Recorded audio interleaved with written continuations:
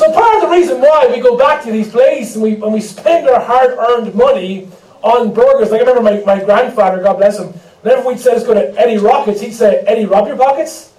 And we'd say, let's go to Costa, he'd go, like, cost a lot coffee. He always had these like things for his generation, spending €15 on a burger was insane. But the reason why we do this is because we know the value of the hidden power of secret sauce. Now, the power of the Christian life, the power of you're a Christ follower, and you're someone who loves Jesus, follows him, understand, the power of the Christian life is in us, but not of us. We don't need to, wait or pray or whatever. The power of the Christian life is already in us, but not of us. What am I talking about? The secret sauce of the Christian life is the Holy Spirit. And what we're talking about over the next 4 weeks isn't really devotions. Devotions are the tool. What we're talking about is having a relationship with God through God, the Holy Spirit. We're talking about the Holy Spirit. Why? Because relationship with God is the purpose of devotion. The Holy Spirit makes relationship with God possible, but the purpose of devotion is to be in relationship with God. Now, you may not know a lot about theology, about God, or church. Maybe you're new. It's your first time. You're very, very welcome. But you do know something about relationships. And relationships, to flourish, require a number of things. If you've been married a while, hope to be married, you know that relationships require time. Right? And it isn't just time, because how many know married people, especially married men, there's a difference between time and quality time. Now, if you're married, especially you're a man, and you want to stay married, figure the difference out very quickly, or you're dead. Okay? There's a difference between just being around someone, and I'm giving you my time, and being engaged with someone.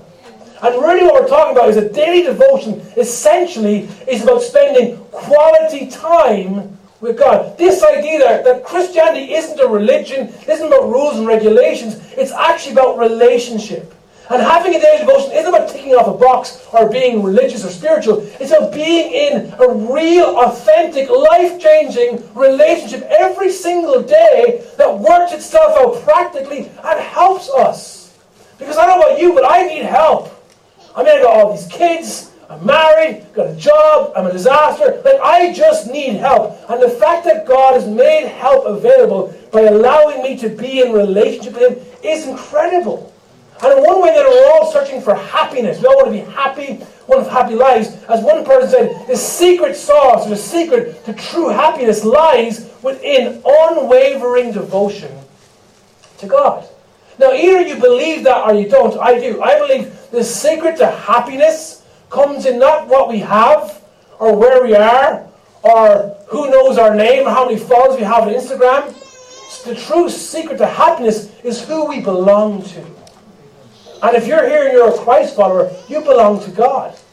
And if you're not one, you can, if you so please. And so what we're trying to figure out in this series is, what does it look like to live in this state of joy? What does it look like to live every single day with the help of the Holy Spirit through a devotion life? To help us kind of understand all this, we've got to go to the base question and ask the question, well, who is the Holy Spirit, right? I mean, who is the Holy Spirit? And very specifically, and how is He our secret sauce? How is the Holy Spirit our secret sauce? And help us answer the question, as always, we're going to turn to God's Word, the Gospel of John, chapter 14. Again, if you have a Bible app, you can open it. It's there. And of course, all of today's notes are there also. But John 14, verse 16 to 18. Now, let me just give you some context. There's 4 Gospels. Most of you know this: Matthew, Mark, Luke, and John. The first 3, Matthew, Mark, and Luke, are called the Synoptic Gospels because they all give a synopsis of Jesus' life. John's Gospel is a bit different. It's more theological. Now, we know that Matthew and John both knew Jesus personally, walked with Him, lived with Him. So what they wrote down was actually their eyewitness testimony of what they experienced. Whereas Luke and Mark never met Jesus, they actually told their account based on research. Many scholars believe Mark's account was written from Peter's eyewitness as a follower of Jesus. But John was there. And John's Gospel follows a very different format. For example, from chapter 13 to chapter 22, which is basically Jesus at the Last Supper, or the Passover, however you want to call it, up until His betrayal and crucifixion, they all happen, those 6, 7, 8 chapters all happen in a day and a half, okay? So most of John's Gospel is centered around the last moments that Jesus had with His disciples, because as you know, if you ever lost someone, a loved one, the last moments you spend with someone you love are crucial. They're critical. They're sacred. They're special moments. They're painful, full of heartache and anguish, but there's also something deeply, deeply significant about last moments. And so John captures in depth the conversation that Jesus was having with his disciples as he breaks the news that he's about to be betrayed, let off, falsely tried, beaten, flogged, and murdered for just being a good person.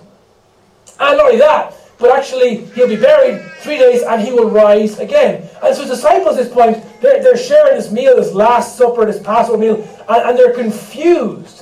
And they're in anguish, and they're not really sure. Is Jesus speaking metaphorically here? Is he speaking literally? They'll know in a few days it was literal. The point is, they're trying to figure out, how do we be relationally close to Jesus when we're physically distant? Man, you don't have that kind of weird thing when you love someone, and you're committed to someone, and they're of you and you're of them, but you're physically distant. There's a sense in where you can still be close to someone relationally, but the longer you spend apart, right, the more you drift away. Why? Because relationship requires quality time. And the same is true for our relationship with God. So the disciples go, well, if you leave us, if you really are about to be killed, then how do we keep this thing going? And Jesus is about to give them the good news, the bittersweet news, in his death. And that is, he is going to send the Holy Spirit. Verse 16 says, and I will ask the Father, and he will give you, watch this, another advocate to help you. So what's he called? Advocate. What does he do? Helps us. What's he called? Advocate. What does he do? Helps us. And he will be with you forever. Notice he will not leave you. Now, and this is really interesting. If you're someone who loves theology, this is a really unique verse, because in the verse we see the entire Trinity. Jesus says, I will ask the Father, and the Father will send to you the Holy Spirit. So God is one God in three people, Father, Son, and Holy Spirit. But specifically in this verse, Jesus tells us everything about what the Holy Spirit is like. Now let's break it down. The word advocate, that word in Greek is actually the word parakletos, okay? The parakletos. Para is the Greek word for alongside, with, and kletos comes from the verb kalios, which means to call out, okay? So, to call out. So, parakletos means to be called along one side.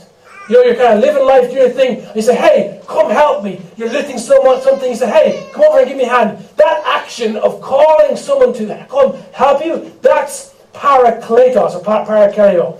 And what's happening here is in the Greek language, the word was usually used to describe someone in a court setting, like a legal person, like a counselor, an advocate, someone would stand up for you in court, someone who would fight for you, someone who would defend you, someone who would just be with you no matter what the circumstances are. And Jesus said this advocate, he says, is parakletos, is someone's going to be a counselor, going to speak to you, give you wisdom. They're going to be someone who stands with you. They're going to be a helper. The Holy Spirit is like this person that comes in and takes your side when you are struggling. Skip Heitzig said, the Holy Spirit is one call to stand constantly by us, and who is ready to take part in everything in which his help is needed. Now, let me give you a really relevant cultural example of what a parakletos actually is. How many of you are following on Instagram the Johnny Depp trial?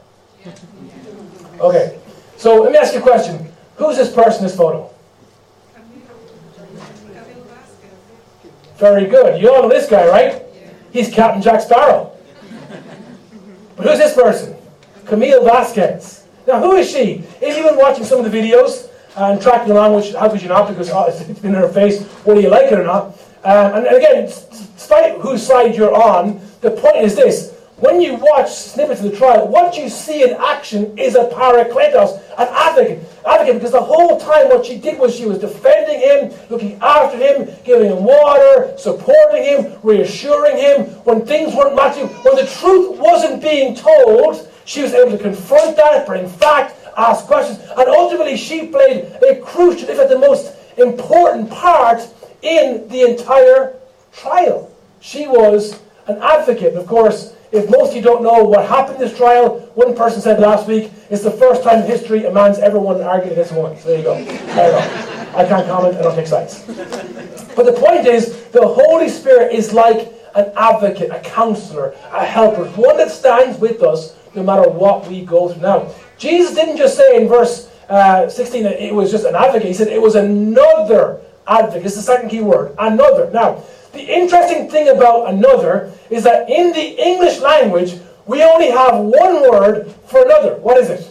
Another. Exactly, well done. It's the word another. We don't have another word. So how do we know the difference between one another and another?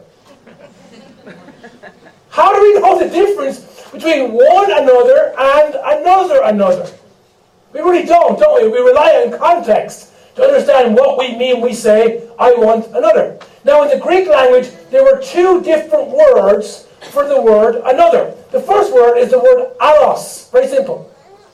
And allos refers to another of the same kind. Okay? So I want another of the same kind. The second word for another is the word heteros. And the word heteros means another, but of a different kind. Okay? So allos means one of the same kind. And heteros means one of a different. Very good. So look at this picture with me. Here I'm going to show you a picture of two different hamburgers. Now, can you spot the difference? I'm really making you hungry today, aren't I? Those of you who just got McDonald's, you're lovely. You're like, oh, I'm so good right now. The rest of us are starving. Okay. What's the difference? I mean, you can say, one has secret sauce. Well done, well done, well done. But the truth is we don't know. Now, just imagine you went to your favorite restaurant, okay? And you ordered a burger. And you bit into it, and it was disgusting. I mean, it was putrid. It was, you couldn't even swallow, it was so bad. And you beckon the waiter, here please, come here, and the waiter comes over and you go, I want another, because it's bad. Now, do you want another exactly like that one, or another one is better?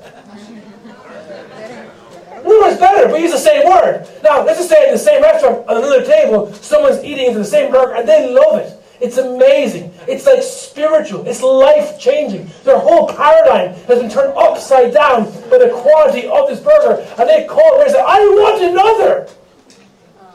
How is the waiter supposed to know which one wants which? Because we don't have the word in English. It's all about the context. It's about the facial expression. Those of you who are English not your first language, I feel sorry for you. This is so complicated. I want another. I didn't like it. If there's no caveat, we know what's going on. Whereas in the Greek language, it's easy. If I don't like it, I say, I want another one of a different kind. I don't like this one. It's overcooked, undercooked. The flavor's off. It tastes bad, whatever. But if you love it, you say, I want another of the same kind. It's allos. I want, don't change anything.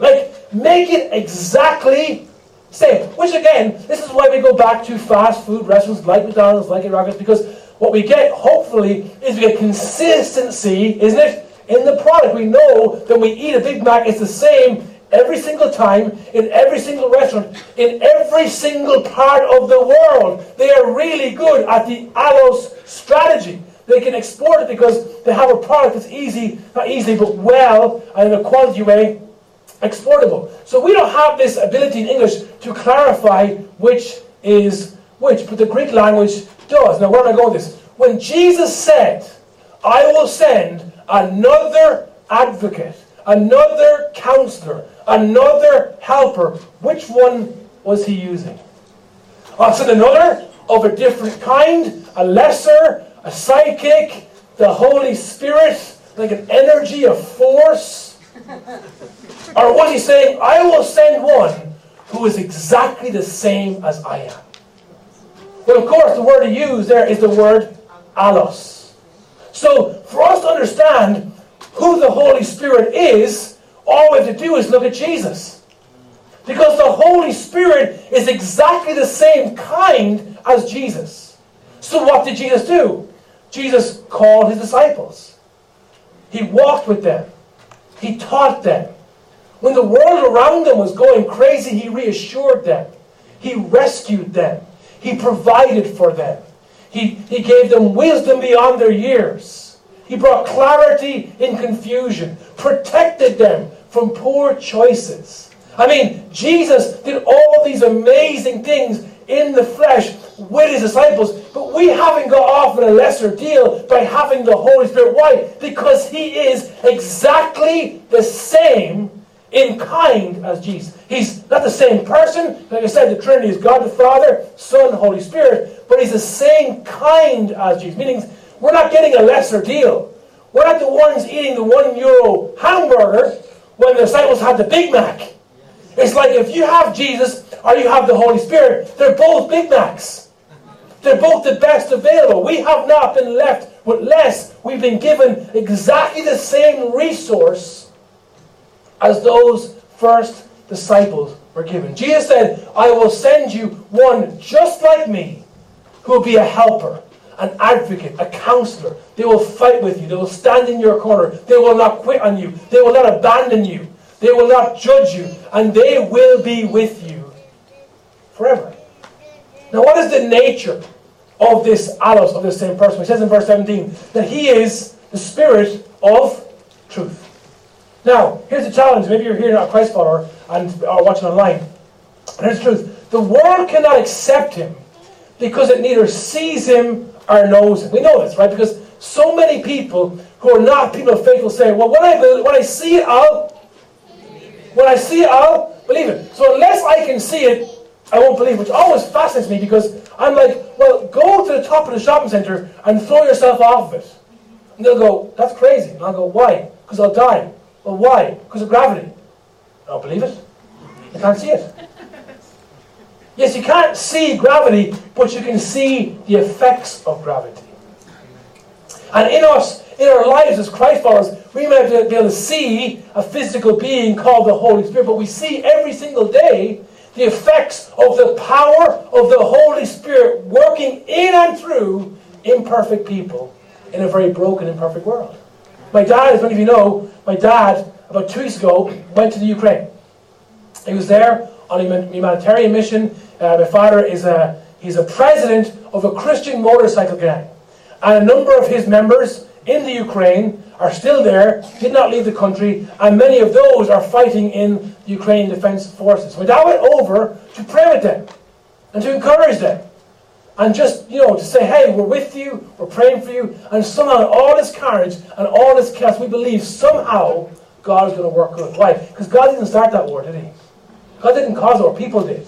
But in the choice that people made to destroy each other, God is working and moving in hearts of men and women to bring good. And there's many stories, incredible stories, of forgiveness and generosity and sacrifice, where even though in the midst of the most horrible circumstances, the church never left town.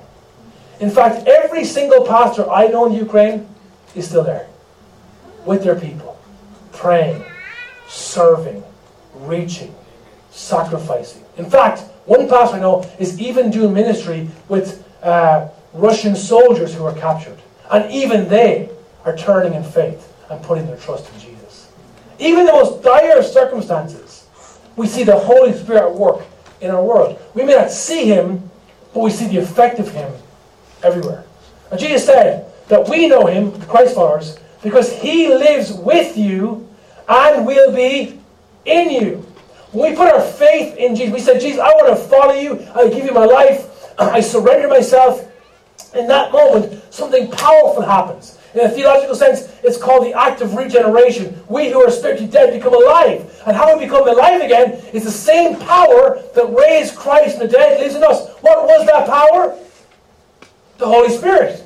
The Holy Spirit raised Jesus from the dead. And in the same way Jesus' physical body was raised back to life in that tomb, the Holy Spirit regenerates our spirit person, our inner person, the moment we put our faith in Jesus. But he doesn't just do a work and leave. He does a work and he comes to stay. He's a helper. He's an advocate. He's a counselor. And he isn't a Spirit of truth. He is the definite article. Again, this will be culturally controversial. But in a world where people want to have a universalistic point of view, where it's like, you know what, at the end of the day, whatever you believe, you can believe it, and I believe this, and all roads lead to heaven. Kind of like back in the day, all dogs go to heaven. But kind of like all dogs don't go to heaven, all roads don't lead to heaven. There is one road. There is one way. And it's narrow. And it's narrow not because God makes it difficult, because people don't want to hear that the only way to the Father is through Jesus. There isn't all these ways. Like I tell my kids, I can respect that you have a different point of view, but I don't agree with it. And we can't lose in the Western world the ability to talk and converse and to respectfully disagree with people. But if the cost of unity, if the cost of collaboration is that none of our views can actually mean anything, then what is the point of having a view? We should be able to say, no, I see your position, I hear your opinion, I respect the fact that you're different, and in our free democratic society, you can have that view, but I fundamentally disagree. There is the truth with a capital T. That truth isn't a worldview, isn't a culture, isn't how you're born, isn't what you learn in social media. The truth is a person. That person is Jesus. And the Holy Spirit is the Spirit of truth. He leads us in truth and He leads us into truth. Now here's the crazy thing. Just think for a second. All of us want the truth, don't we? Like when our kids are lying, we're like, tell me the truth. When something's happening that affects our lives in work or in the world in general, and we become suspicious of the fact that something's not right there. What do we want there? Truth. When there's been an abuse or a misjustice, whether it's in the church or in the government and the world, we launch tribunals and investigations. Why? Because we value the truth. But truth isn't some subjective thing that's like, well, you see it this way, I see it that way. That's not truth. That's a perspective. Truth has to be truth, and it has to stand by itself for it to be true. You can say, I don't believe in gravity, and go throw yourself on the building and splat your dead. Good for you, but it doesn't change the fact that gravity is true. This is what science does. Science observes repeatable, predictable truth. But truth isn't an equation. Truth isn't found in a physics class. Truth is a person. His name is Jesus.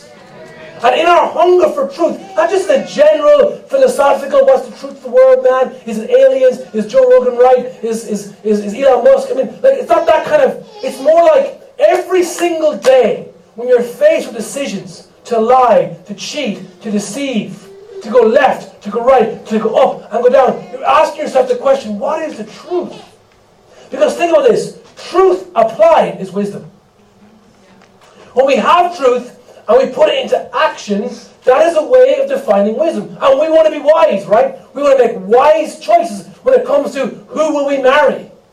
We want to make wise choices when it comes to what should I spend the rest of my life working at. We want to make wise choices about where should I put my money right now. We want to make wise choices about how we should raise our kids. But how do we do that every single day? We don't have all the answers. But when we have the Holy Spirit, the Spirit of truth living in us, He leads us in truth because He's not a deceiver, and He leads us into truth. The path to truth, the path to living truthfully isn't some psychedelic book or guru you go see. It's putting your trust in Jesus and learning to follow the voice of the Holy Spirit. Like I said at the beginning, the power of the Christian life is in us because of the Holy Spirit, but it's not of us. We can't conjure up. We don't know. If we knew the way, why would we need anything? Like if human beings were truly self-sufficient, then why are we such a disaster? Any answers? I mean, people make billions and billions of euros every single year writing the same nonsense. Be the real you. You have the power. You can do it, man. You know, all this self-help garbage. And people buy it and drink it and pay for the conferences. And they're like, oh, I have the keys. I have the cure. I have it. And then 6 months later, their life is still a disaster. And you go, how much was that for you? Oh, shut those ends for me. And you think they learned a lesson, then 2 years go by and here's another guru with some story, been lost in the Amazon jungle and eating mushrooms and had an transcendent experience and down those way. It's just nonsense. Listen, there have been a lot of abuses in the name of God, church, and Christianity. I admit that. But most people who did those things weren't actually Christians. And you'd admit that. They may have had the name or the worldview, but they weren't following with their heart and soul Jesus. Okay? Here's my point. We have existed for 2,000 years for a reason. The fastest growing faith in the world is Christianity for a reason. The reason why those in the room right now are Christ followers is because we have experienced truth that sets us free. And it keeps us free every single day. So next time you're buying a book about mushrooms, think about the Christians you know. They're not perfect. Of course not. Again, if we were perfect, why would we need God? We would be God. The reason why we need God is because we are not perfect. But He who is perfect, He who has power, He who is gracious and generous and is the capital T truth, He speaks to us every single day. The question is not, is He speaking? The question is, are we listening? Jesus said, I will send one just like me. He is the Spirit of truth. And He is here to stay. He's here forever. To guide, to comfort, to strengthen, and to help us. It was Charles Haddon Spurgeon, famous preacher and theologian, 1800s, said, without the Spirit of God, we can do nothing. We are as ships without wind, we are useless. Now he doesn't mean useless in the value sense. He means useless in the functional sense. Again, back in his day, ships didn't have engines. They were riding sails. Well, some did. To put it in the modern day vernacular, it's like going out and buying a brand new MacBook Pro. Like spending €5,000 on a brand new MacBook Pro. Like it's worth all that money and then you lose the blessed charger. How good is your $5,000 MacBook Pro when it has no charger? It's useless. You can look at it, you can appreciate, you can selfie with it, you can shower with it, you can take it on family holidays with you, you can open it and close it and all these, but at the end of the day, it is essentially useless. Because all the potential in the computers is only as good as the power going to it. In the same way, we as Christians are useless. Not in the value sense. The MacBook Pro, even without a charger, come on, is still worth $5,000. Right? Because I ain't selling that thing for €300 just because it has no charger. We're going to find a new charger. It doesn't depreciate in value just because the charger's missing, but functionally, it's useless. And for us to live the Christian life and to follow Jesus in school, on the street, in the workplace, we need to be connected to the source. We need to be connected to power. We need to realize that God has put in us one just like Jesus. God in us, the Holy Spirit. And every single day, in every single scenario, whether it's heartbreak, job loss, health scares, inflation, war, pandemics, whatever it is, when the world is speaking fear, fear, fear, fear, fear, fear, fear, because that is the language of the Western world. Fear. And we should not learn that language, friends. We speak a different language. When the world speaks in fear, we speak in fear. We don't ignore it. We're not burying our heads in the sand. We're looking it straight in the eye and saying, yes, it is what it is, but God is who He is. Amen. It isn't denial. It isn't some weird, super spiritual like denial. It's like, no, I see it for what it is, but because of my faith, because of the truth, I have a perspective that is greater than what was seen in the physical. The Holy Spirit speaks to us every single day. He comforts. He counsels. He guides. Just like Camille Vasquez. And when she was defending Mr. Depp, she didn't know if he was going to win or lose. She didn't care in a sense. Her job in that moment was to be the best defense that she could be on his behalf. We don't know. I don't know how your story is going to end. God does. But either way, when you have the Holy Spirit in your heart, He is standing in your corner. And He will not leave you. That's why Jesus said in the last verse of that book. He said, I will not leave you as orphans. I will come to you. Now, the word orphan is defined as being someone that is deprived of some protection or advantage. To fit into today's message, you might say an orphan is someone that has no one to help them. There's a power in your life when you have a father and mother who are good. There's a cover. There's a protection. Some of you are at a stage in life where you've lost your mother or father, I mean physically, and you feel a sense of like, they're gone. Like there's no more cover. Like you are the cover. You're now the next generation. And there's a sense of, loss and uncertainty and all these things. But like when you're a kid and your parents abandon you or don't want you or are taken from you, you lose that sense of covering, that sense of protection, that sense of security. You're alone in the world, so it seems. And Jesus is saying to us that when we have the Holy Spirit, by definition, we cannot be orphans. We cannot be orphans. Now, very unfortunately, there are people in the world, maybe some of you here, who actually are literal orphans. Like, you've experienced tragedy in your life. What's dangerous is when a tragedy that should be part of our story becomes our identity. When you go from being, I was orphaned as a child, but I'm no longer an orphan now. But when you're orphaned as a child, and you still self-identify as an orphan, as an adult, that's a very dangerous way to live your life. It's very hard to love people when you've got an orphan spirit. It's very hard to trust people when you have an orphan spirit. It's very hard to feel security and real peace and purpose when you have an orphan. And Amy says, you might have even had parents who didn't orphan you physically, but orphaned you emotionally. Who orphaned you spiritually. And the truth is, there are too many spiritual orphans in the world today. Too many people looking, longing, searching, no protection. No sense of belonging. No family. But if you're a Christ follower, and you have the Holy Spirit, you can never be an orphan. Amen. Because you belong to a Heavenly Father who loves you. And even though Jesus left physically, he did not leave, did he? He said, I'm not going to send a backup. I'm going to send one exactly like me. And again, I don't know if you can understand the Trinity, it's a mystery. But as we think of the Trinity, the Holy Spirit is God in person. Jesus didn't send an angel or some adjutant or some assistant or some whatever. He sent God, the Holy Spirit, into our lives. So even though he left, he never leaves us. And the same way, Jesus will never ever leave you. Father and mother may forsake you, but Jesus will never ever leave you. And if you're a Christ follower and you put your faith in Jesus, understand there are no orphans in the kingdom of God. There are prodigals. That's a whole different sermon.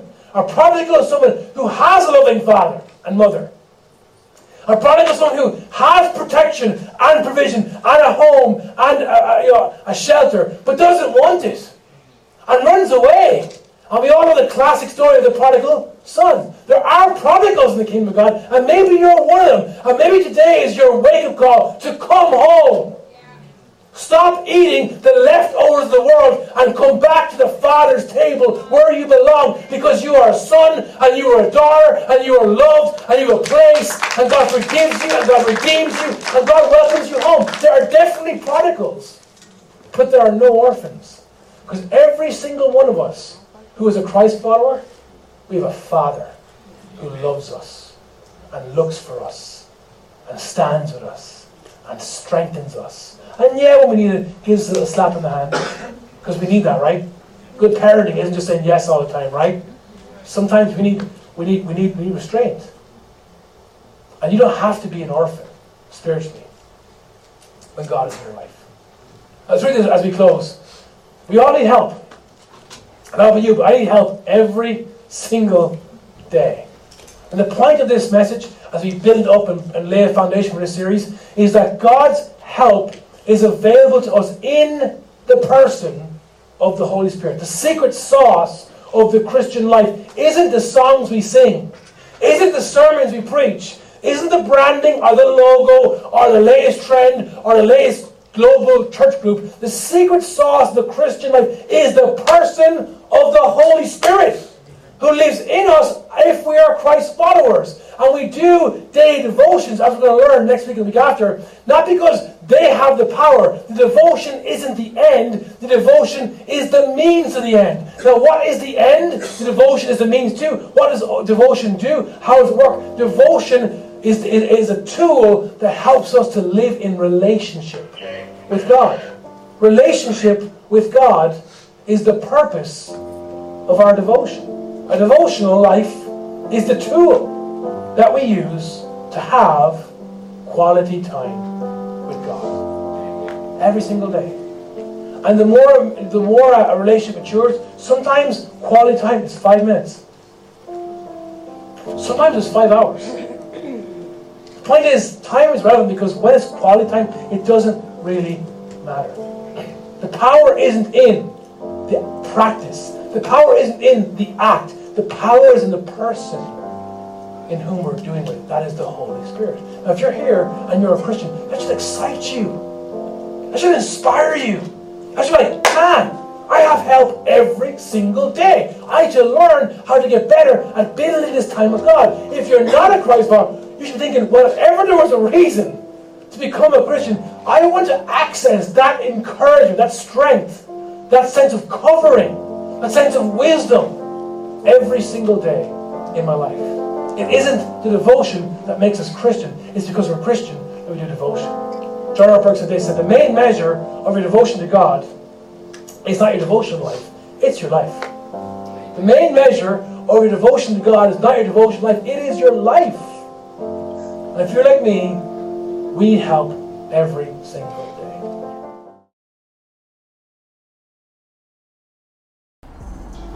Hey, we are so grateful that you could join us today. We really hope and pray that you were encouraged, that you feel blessed by this message.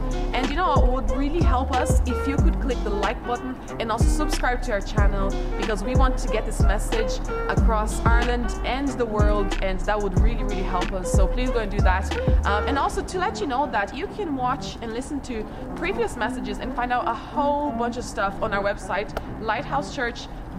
And something else that's really cool, Jake. Tell us about something else. Today. Yes, guys, we have a brand spanking new Lighthouse Church app. So make sure to go download it on our website, or you can download it via the app stores, and there's a lot of cool things in there. You can rewatch previous messages, and there's also some downloadable content for you guys. So make sure to download the Lighthouse Church app, and there's also the Good Old Fashioned Bible on it. Bible is so important. So, and you know what? Even better than this experience today that we've had is church in person. It's just so good. We meet every Sunday morning in Navan and in Dublin. You can find out all the information on our website, but it's at 11 a.m. every Sunday in person, and we have the best time. So come join us. We would love to have you with us. So we'll see you next week for Lighthouse Church Online, 7 p.m. right here. And also don't forget to follow our social media handles, lighthousechurch.ie. So we'll see you next week, guys. Bye.